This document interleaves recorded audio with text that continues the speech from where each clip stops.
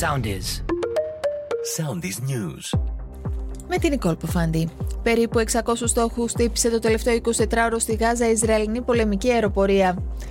Δεκάδες άνδρες εισέβαλαν χθες και παράμειναν για ώρες στο ταρμάκ και σε τερματικό σταθμό αεροδρομίου στη Μαχτσκαλά, την πρωτεύουσα της Δημοκρατίας του Νταγκεστάν της Ρωσίας, με πληθυσμό κατά πλειονότητα μουσουλμανικό, ψάχνοντας επιβάτες πτήσεις από το Ισραήλ.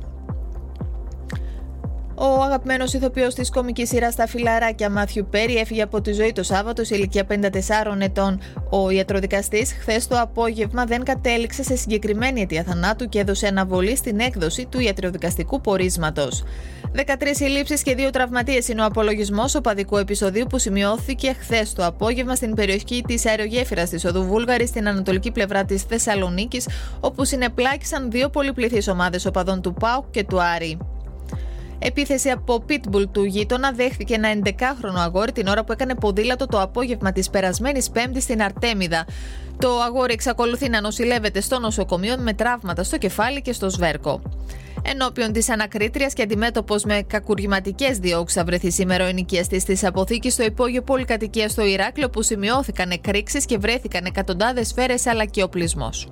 Ακολουθήστε μας στο Soundis, στο Spotify, στο Apple Podcasts και στο Google Podcasts.